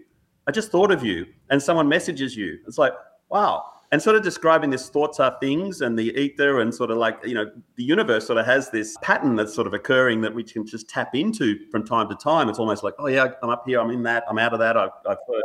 Enlightened beings. Yeah. So, hey, I have no reason to doubt that because of these moments. And so, Tim Ferriss then went on to describe, well, I thought I really wanted to meet Jeff Bezos. And, I sort of dialed it in and thought, I'm going to meet him, one day I'll meet him. Anyway, he was thinking of him, and he was in Lucerne or something, somewhere Switzerland or somewhere in Europe. And he was in his hotel and he was going out for a midnight run. And he was coming down in the elevator and the elevator opens and there's Bezos with his family getting in the elevator. And Tim and Derek are talking. I said, what did you do? And Tim just goes, I was so shocked. I did nothing. I couldn't even muster up the words to say hello. And I walked out and they walked in and the elevator went up. And so you got to take your moment too, don't you? As well. So, well, it's, and I think that kind of just and Jeff didn't know who Tim was, right? Like at that point, he had no idea. And that was, and I think those kind of things is just like we're tapping into something, something bigger, and like there's just waves of energy too, right? Like, and you kind of just feel that. Absolutely. This is a lot of like, and maybe we'll all understand this one day. Maybe there'll be like documented reasons for this, and we'll figure that out. But as always, just little seeds, right? Little seeds are being planted and put you to this next thing, and this is why. And subconsciously, we're all being driven in certain directions, and everything that we do is building up towards something else.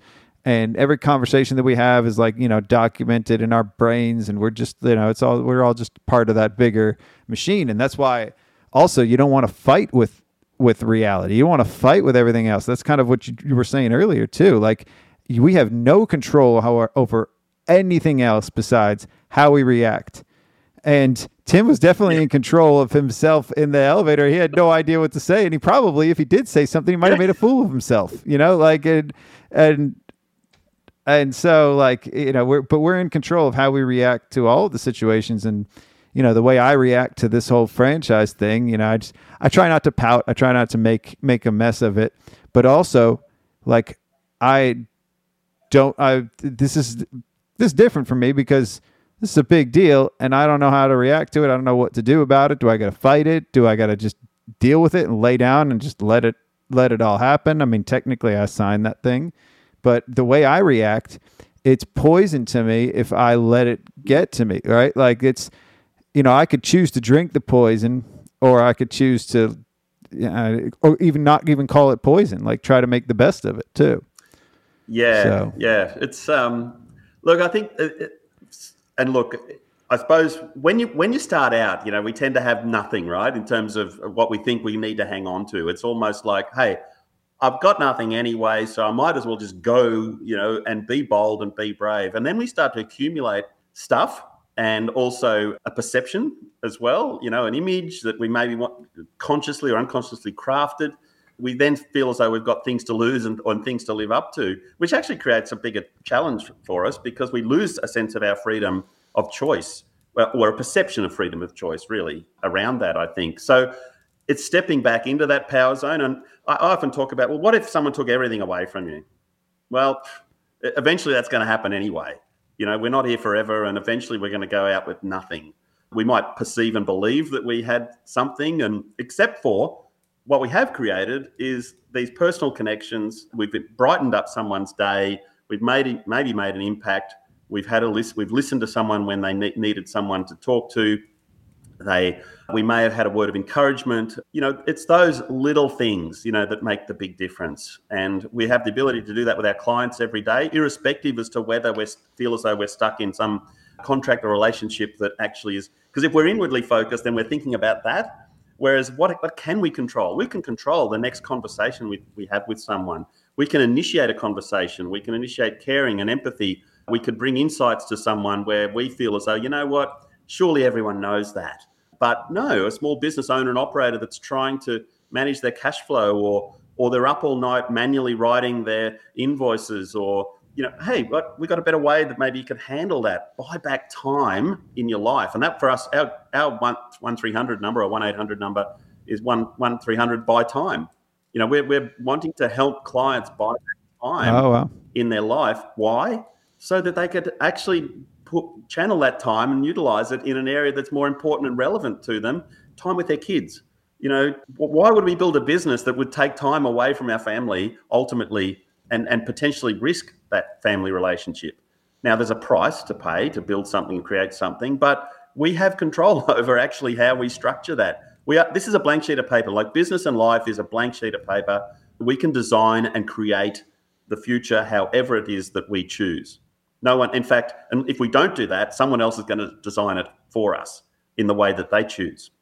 And so that's the thing I think we need to get back to and go, okay, right, I do have power here. And even if it's in the fact that the next client I speak to and the next person I speak to, and exactly what you're doing, you haven't let that situation actually hamstring you in terms of sharing your energy and your soul with the rest of the world and our community. In fact, you've doubled down completely. Doesn't faze me at all. The only time it phases me is when I got to pay my royalties. Yeah. Otherwise, it is like it's there. It's just part of it now, and now it's just now like I'm serving a bigger purpose, and I'm trying to give back in every way I can. They're doing their thing. I'm doing my thing, right? Like everybody's marching toward the beat of their drum. Some people are playing the finite game. Some people are playing the infinite game. But, when you're playing your own infinite game, the only person that you're playing against is yourself. Totally. And you're going to better yourself. And you can be better tomorrow than you were today. Every day we can have these incremental gains. And as long as we're iterating and we have our feedback loops opening and we're always trying to improve and we're sticking to our systems, then nobody else can really harm us to a large degree. I mean, technically, yes, people can harm us, but not really. It's only how we react to that is what's harming, absolutely. Unless it's physical, but there's a whole other element there. But otherwise, we're just a product of a lot of different happy accidents, right? Or they can be unhappy accidents. It matters your mindset and how you approach all of those things. And there's a lot of, in our world, we're in a world that's actually, there's a lot of battles going on, isn't there? And there's a lot of people that want to draw you into the battle. So there's this whole us and them, and it's you've got to fight for that. There's only so much energy. You're either utilizing your energy in a way that sort of is for the greater good. And I love the phrase too, what harms the bee harms the hive, because sometimes we need to step into a power and talk about things that are important that are impacting the community, our community. Now, that's not necessarily saying that that person we need to extinguish or that behaviour. If they're going to consciously perform that behaviour, there's going to be a price. They'll get an outcome, and it'll either be positive or negative, or we have a choice to stay with them or continue to support that behaviour, or we call it out. That's fine. We're not necessarily going to change it, but I think when we start to speak our truth in a respectful way too, it's not really a matter of sort of, I think if you're disrespectful or you actually try to just really harm that other person, then we're actually harming ourselves. And so that yeah, that's what, and then that's basically what how I was gonna react to that, because it's like, anything that we project, we're projecting a lot of times. Anytime we're critical or judgmental of something else or somebody else, usually you got to always look at where those other fingers are pointing, right? When you point one finger at somebody else, you're pointing three back at you. And that's always the case when it comes to us, versus us improving. We can't control what other people do. We can only control how we react. And I love that. That's like the theme too. That's one of the themes we've had many weaving themes in and out of here. And I like this. We started with farm and some sheep and cattles, and now we're onto the outside of the atmosphere, right? We're going inward, not even outward. We're doing everything in right now. We're going deeper within that intrapreneur, right? I got to have Rory on. I haven't had him on yet. Yeah, do that. We've crossed paths a few times too. I thoroughly enjoyed catching up with him. Yeah, I enjoyed our chat. This has been great. Yeah. I have a lot of things on the tip of my tongue, and I think you're on that same wave. Like everything that we were kind of saying, we were staying at the same pace. I think something that sort of struck me just a few minutes ago when we were talking was, we talked about events, right, and getting in that arena, and that's incredibly energizing, for me personally. And I think at that moment when I went to that XeroCon in 2011, and I was sitting in the room, I was just like, wow. Here's a founder, a creator that's put it all on the line for the purposes of actually creating and making something different to what was already in existence in a better way, in a more collaborative partnership way. And I want to see, like Xero, for example, completely continue to double down on those partnerships and relationships, to be the differentiator in our space, that just says, hey, this infinite game is happening and we're playing it and we're over here. Come join us if you want to. I mean, that's, others might not be are playing the finite game. It just gives that opportunity for the community to discern and decide which way you're going. And then that fosters another community, in the third-party app community. You don't have to follow the playbook of the finite game player if you are not that. So go get on the infinite game. Yeah. And this just self-perpetuates of abundance and just accelerates what we can achieve together. But the thing on the learning side too, for me personally, going to events was all about really, I didn't realize it was so much about the connection when I was going international, but it is, it is this exactly what we're doing here, man. The fact that we caught up in San Diego and now we're having this quite a deep conversation together, which I'm getting so energized from actually chatting with you. This has just made a difference to my day, and catching up with my kids and my family after this is like, I'm going to bring that energy to that, because you've actually. And you're going to be all smiles, which I think you're always all smiles. Not always. And one thing that it's not all bed of roses, but we have that choice again to bring that energy, because out of pure self-interest, smiling actually and bringing that energy forward from a self-interested point of view is good for you. So, of course, yeah. Makes sense. Well, and one thing I always have to remind myself is I have to be completely independent of the thoughts and opinions of others. And I can only bring my own energy to anything. But one thing is, when I say that, is like, sometimes I have to be independent of people's good opinions and thoughts too, because I'll let that get to me and I'll let that affect my mood, and it'll put me in a better mood. But then quickly I could see something else, and then somebody says something else, and that could also deteriorate my mood. And you're on this too. Ebbs and flows of being controlled by those perceptions. Yeah, by the good and bad.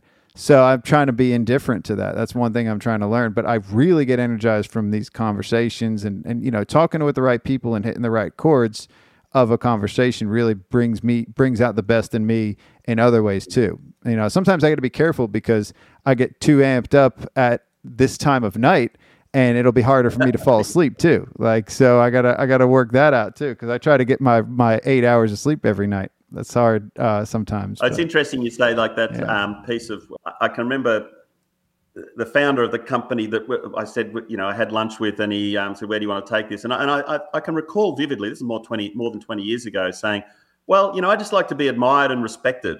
Now that sounded like a great thing at the time, and I suppose what I was saying to myself was, I just want to live a true life and be a good human, and then I think naturally from that people sort of see and respect you from that. Now, what I've learned since, I suppose, though, is hang on, those two things, admired and respected, are again out of my control.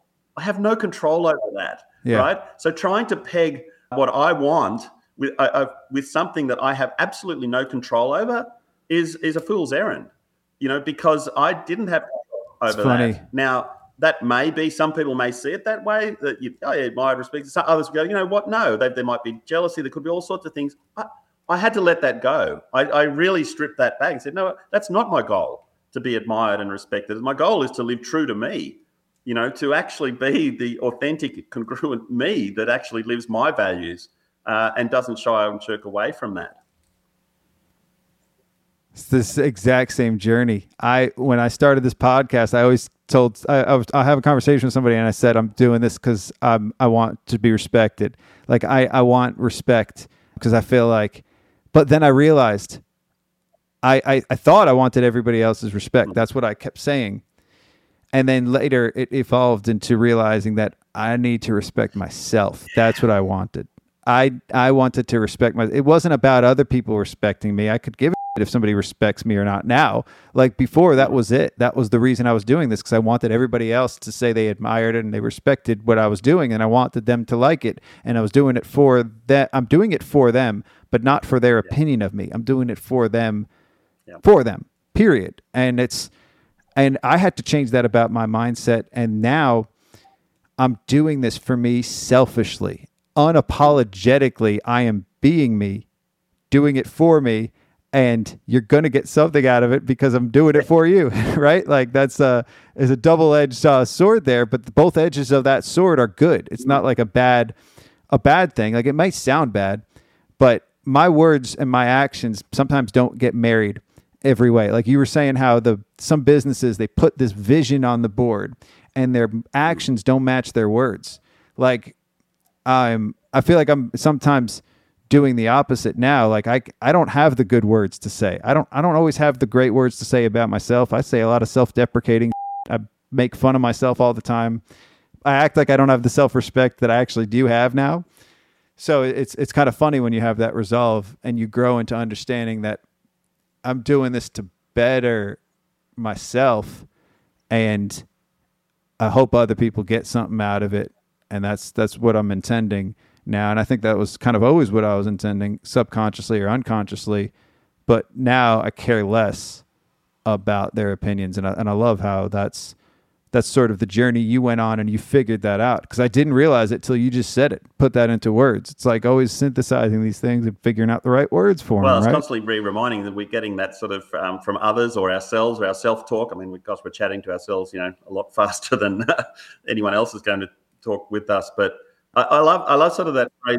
That's detachment too. We can get into that, but that's a whole nother aspect of this monk talk. Totally. Right? It's just that I think one of the things, and growing up in Australia, particularly in the 70s and 80s and 90s, you know, like that formative years, is I felt as though as a society we had a lot of irreverence. You know, we didn't take ourselves too seriously. It was like a lot of kinship, a lot of mateship. You know, we're in it together.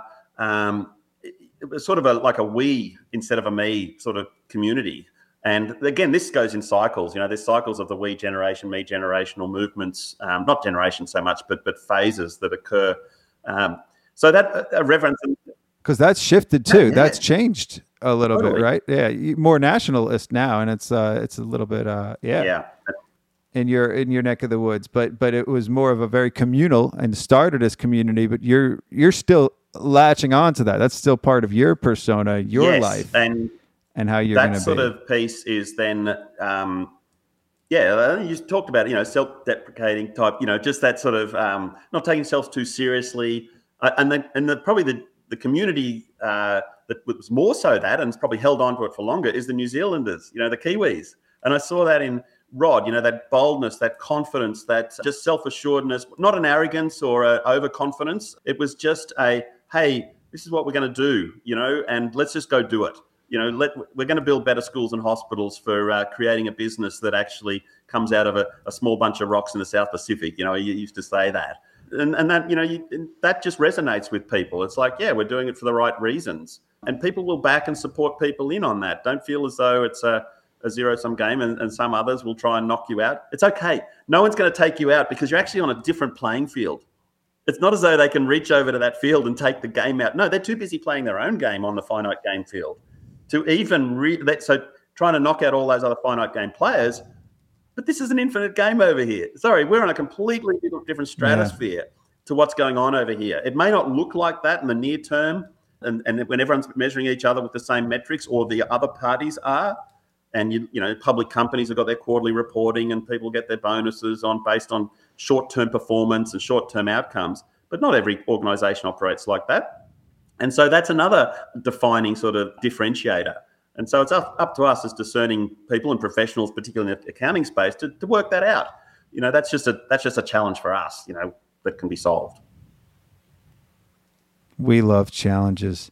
This lived up to everything I hoped it would be. This episode, I mean, I was a little nervous too. Like, I wanted to bring my best self, bring my A game here, but you brought all the energy. You brought the conversation. I was a little nervous about it at first, so appreciate you. Well, you laid it out. Taking this into your weekend out, too.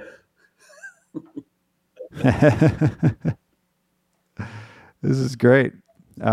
So yeah. Are you doing any traveling? Are you going to be at any conferences in the future? Yeah, it's a good question. I went to conferences. One thing I wanted to touch on was people ask, Clayton, you're doing all this travel. I was going to the States actually, or North America, 6 times a year before COVID hit. I was speaking or attending various events, and I'd been doing that for 5 or 6 years. COVID to me was like just a blessing. It was like, in terms of the purposeful reset, it's like he who's everywhere is nowhere. So I was very conscious around that phrase. It made me realize more about that. So I'm a lot more discerning as to what I'm doing and where I'm going.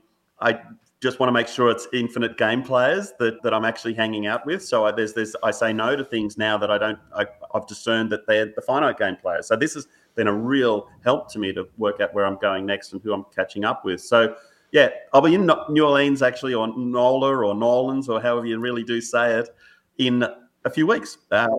In a few weeks? So, yeah. Oh, well, that's awesome. I believe you may have told me that already. But everybody asked me, are you going to ZeroCon?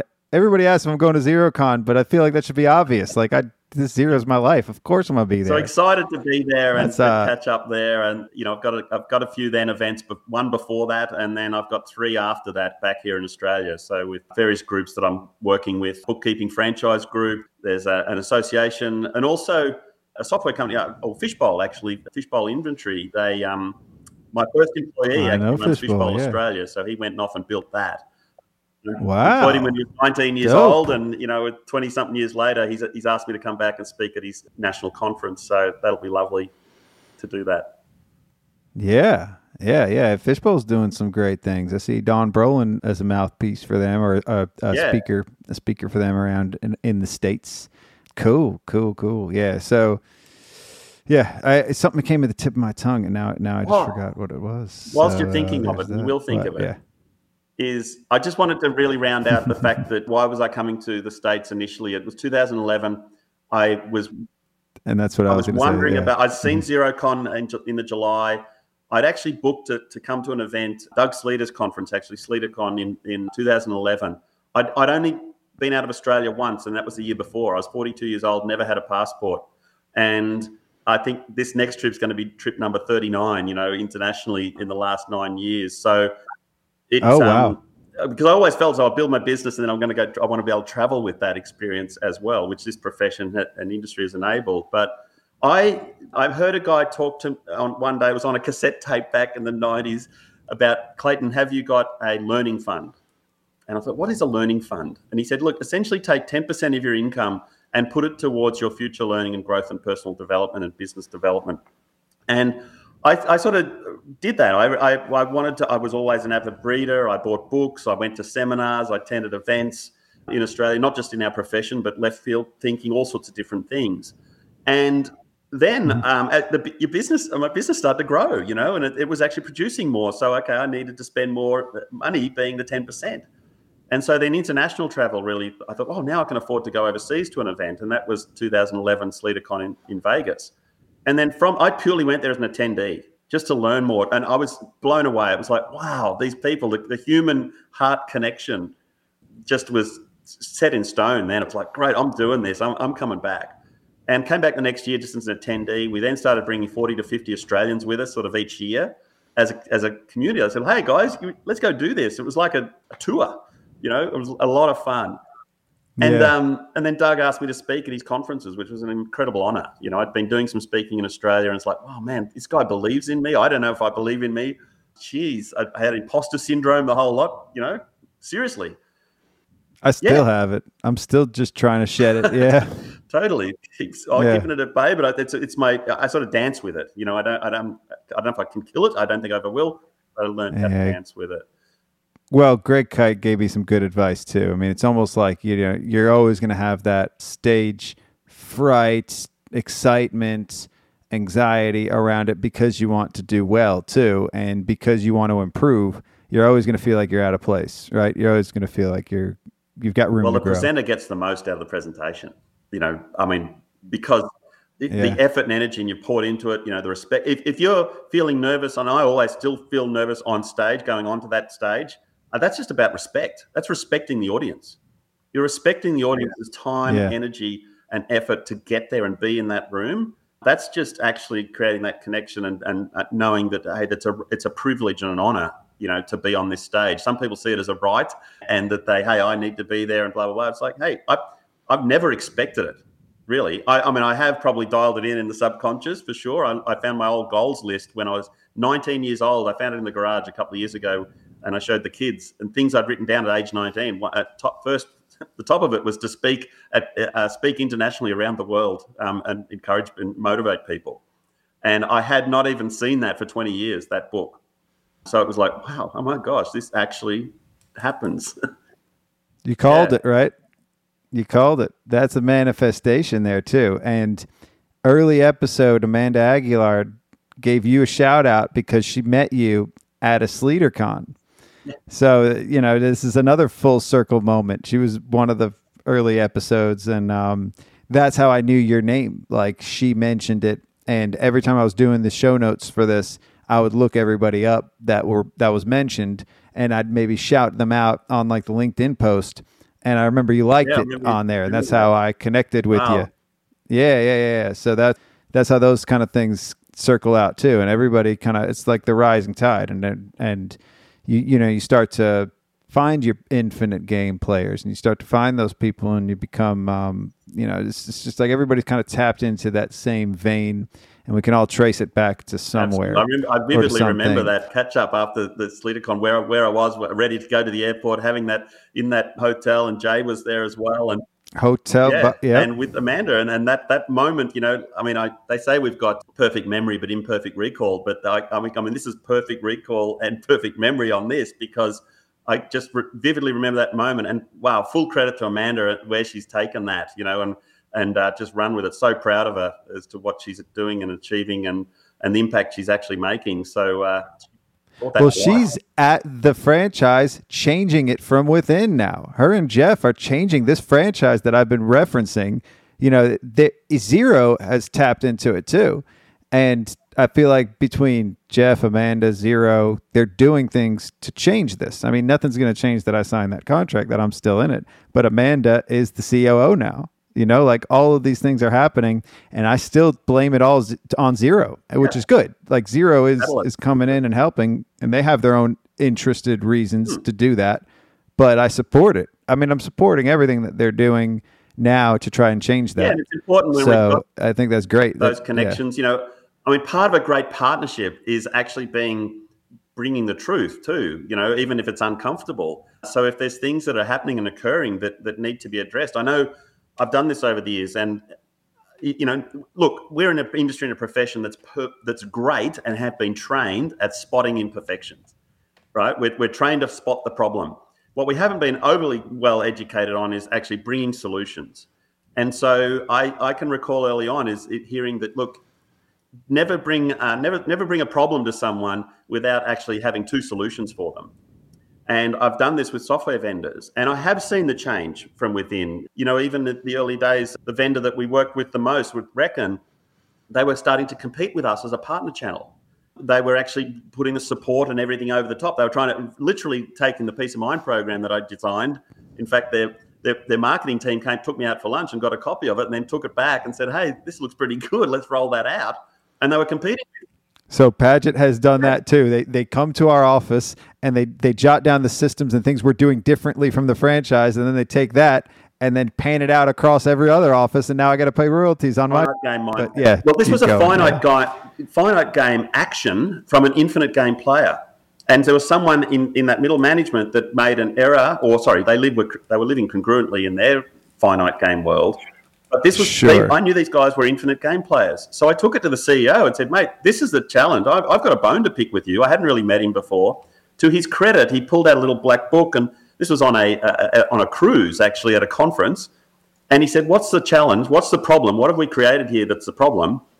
And I said, "This is the problem, and this is the two ways you could solve it."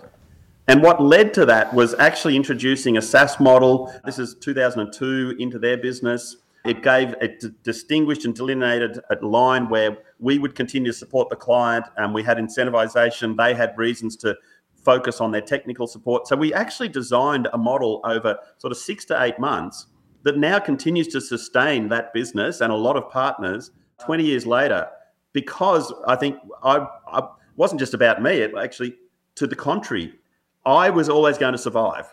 I was always going to work out a way to thrive. That was just what I was going to do. I was concerned about the rest of the community. I thought, man, if I don't stand up here and actually bring this and work out a solution here. Now, if they said, "No, we're not interested, we're not going to actually even act on that," fine, great. You are a finite game. That's a finite action in a finite game.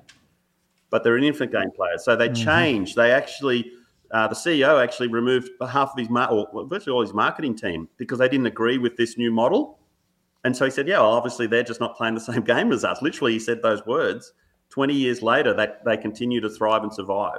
So it's like, oh, yeah, okay. So that reinforced to me, Clayton, when you have these moments, step into it, you know, and be selfless, really, in that approach. So we create, there's self-interest in every one of us. But this actually, I'm looking back and, wow, okay, that was a great example to me, to sort of dance with the fear, take the action, but have solutions. Think of their business, how they can operate better with this approach. And if they want to reveal themselves, as a finite game player, fine, that's okay. I'll just move on, either mentally, and one day we won't be really partnering, but we still continue to do now because of that infinite game mindset that we both have. Yeah. It all starts with the leadership, or it all starts and ends with the leadership too. And sometimes there's going to be, the bad ones slip through the cracks, and you learn that stuff sometimes the hard way too. Like, you never really know with people. And I always have to constantly remind myself what game I'm playing and correct my mood. And, it's a daily thing sometimes to always have to remind yourself, why am I thinking that? Like, we're sometimes a slave to our thoughts, right? That's the detachment. I did want to touch on that too. But this is like the ghost of Christmas future still. Like, the other part I was going to bring up was, I'm worried that maybe I am traveling too much and I'm everywhere and nowhere at the same time. And maybe I need to pause. My latest rap is about saying no more. I say yes to every opportunity sometimes, and usually it's to myself. Like, I come up with ideas and I say yes to them. I got to be more selective with what I say yes to. Maybe I should use that other lens of finite and infinite as well, and that'll help me say no more. But yeah, I mean, it's anytime an opportunity comes up, a lot of times if it involves travel and being in front of people, I'm saying yes. Yeah, look, and it's that's been me whatever it because when I is. come back to the purpose piece is making a difference in people's lives, having that opportunity to connect with them, and whether it's just physically giving them a hug or just having a listen to what it is going on in their world, sharing insights perhaps, or so that piece fills me up. It actually energizes me. But you got to watch what we own owns us type, that addiction piece, that whole sort of unable to sort of escape that once you're in that sort of hamster wheel of thinking that, and it's the ego too, you've got to watch out for that. Oh, it's ego and it's addictions. Totally. Both of those speak to me Yeah. fully. That's why Atomic Habits resonates with me so well, because I got a very addictive personality and I could be addicted to good and bad things. It just kind of depends on what I'm paying attention to, Totally. So. Yeah, well, don't be afraid to say no. I've said no to a couple of things just recently, and now that's not my natural state. Mine is very much, hey, say yes and work it out. That's sort of, which creates this sort of, has created a lot of energy, but it's been a lot of anxious energy over the years as well, which is, if you operate at that threshold, above your threshold for too long, that's burnout. That's deep channels after that, that start to happen because you deplete your natural energy supply. So yeah, because I think it's a fine line. It's a bit of a dance, but if you've got that sort of center, then, and if you, with this other lens of finite infinite game piece, it's like, it's a lot easier to say, no, I'm not doing that. And when we do say those no's, you're not rejecting the person per se or anything like that. It's just you're stepping into your own zone, own power zone. You're actually reinforcing and rebuilding yourself in those moments, and you do feel pretty strong when you actually say no to that against your natural sort of addiction piece of feeling as though I've got to say yes to everything. So yeah, I'd encourage practice no's. I'll end this with the lyrics or the first 24 bars to this rap. Now I'm not going to rap it because the rapper that I'm emulating here is Lil Baby, and he uses auto-tune and he rhymes syllables. There's a lot of syllable manipulation in it. So I'm going to go through it and I'm going to get some feedback from you here. So it's about saying no, though. I remade one of his song called Whoa, and the word whoa rhymes with no. So I'm building around that. If saying no is a decision, then saying yes is more of a burden. Feeling too overwhelmed by your to-do list, ask an altruist and they can't resist. I insist that no improves life, less stress, control over business decisions. Hold your fear of being abandoned. No removes obvious distractions. Our time is our number one asset. Don't confuse saying no with arrogance. And with no, protest our acquiescence. Like, was that some kind of manipulation? We said yes with no hesitation. Frustration by our yes obligations. Delegation, bypass, and elevation. Discuss and pursue other options. Deflect on the people who are asking. Delay, negotiate, and obstruction. Just wait, listen, this is no cause for confusion. Position, elimination, over-optimization. Decline with no reason or deduction. Discard, a hard no, pay no attention. Be firm, but try not to be selfish. Discern, I admit this tactic is the hardest. Mm-hmm. Oh, man. That's I don't know where that goes and if I need to frame a little bit more, but yeah. Wow, that really speaks to me. What do you think of that? Obviously, it's come from the heart and experience for you. So, I mean, I love that wait and listen piece too, just sitting in the moment, like just taking a pause, on things to really sort of feel as though, is this the right direction to go, Because we're going to have, when we sort of started out, we just wanted yeses of everything, yes, a client, yes, the next client, I'm trying to fill up my day here, to be active and full in business. But then that tends to own us. And so we haven't actually taken that step back and paused. And I think maybe the last 2 years has been a good pause moment for people, whether people have then really benefited from that to come out of it in a different way or just accelerating back into the old. Well, time will tell. But yeah, get that released and I'll be playing it. Awesome. Yeah. Well, that it actually works without the music. I just said it out loud for the first time. I mean, this took me about a week to start because I was just ideating, and then it took me like 3 hours to get one line in, and then immediately after that first line, I did it. All of them, the rest of them just poured out. Yeah. Like it all just happens at once, and I don't even have to try to. At this point now, I don't have to try to make the words rhyme anymore. That sometimes they just do as I'm writing. And then sometimes I gotta manipulate it a little more and make a little more sense and context. But yeah, appreciate the feedback. Well, it seemed effortless in terms of how you put it down, and I think that's often for us as people, isn't it? It's more about knowing how to receive than actually trying to sort of construct. You know, it's just being open to receive. Like you hear a lot of the great artists talk about this, that the poetry in their words has actually come really quickly. Some of the greatest songs ever written. It's just like boom, that just arrived to me. So they were actually a conduit, effectively, of just receiving those words and actually getting them down and taking action on putting them down and actually. Yeah, it's a conduit. Yeah, sometimes they say they wake up and just like is already there. That's happened to me a couple times too, but I never really did much with it. Now I'm trying to repurpose all of it for the profession. Like I feel like I got a concentrated focus, even though I'm not focused at all. I have no focus all over the place. I try to at least have one umbrella over me, and that's the accounting profession. If I could stick to that, then at least I won't tether and fly away. Like it's the string on the kite. Right? Yeah, there's plenty of you could call it a ball on a chain too. And that's I think for me personally, I know when we ran events for clients, and we built our business off the back of running in-person events. Actually, the energy I got from that room of sitting and talking and listening to small business owners and operators is like, this is why we're doing it. We're just trying to help them have a better day. I'm trying to bring tech as an enabler to actually create and help with an outcome here as to why they got into business. To try and help their family buy back time in their life. All of those things.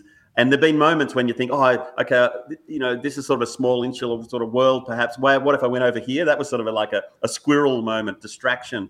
No, stay in this arena. There's so much more to fulfill and achieve and do in this arena, and impact to actually make. And I commend you, mate, on what you're doing. And I can just see, you light up, your eyes light up when you talk about this, and you're in the right room at the right time with the right people doing the right thing. So more of it. Or just the same. It's a lot of rights. I think I'm going to have to take a left so I don't have two. I'm not buried on the right side, right? With all the right people. I got to take some lefts too. Balance it out. They're out there. They're coming. Balance they'll be there. Don't you worry about that. There's a lot of left turns, I know. But you take 3 left turns and it's just like taking a right, isn't it? Yeah. A word. All right. Well, Clayton, man, have a great weekend. I'm going into my Friday. Friday is usually the start of the weekend, but honestly, I see my week as one big weekend anyway these days. Like I love what I'm doing. I love every day, doing this. This is the kind of that I live for now. So it's cool. Great. Thanks so much. All right, homie, I'll see you in a few weeks. Together. I've loved it. I'm so looking forward to seeing you in a few weeks, and giving you a hug, man, and sharing a cold one with you, and for sure, yeah, and a lot of our friends. It'll be awesome. All right, homie. All right, take care.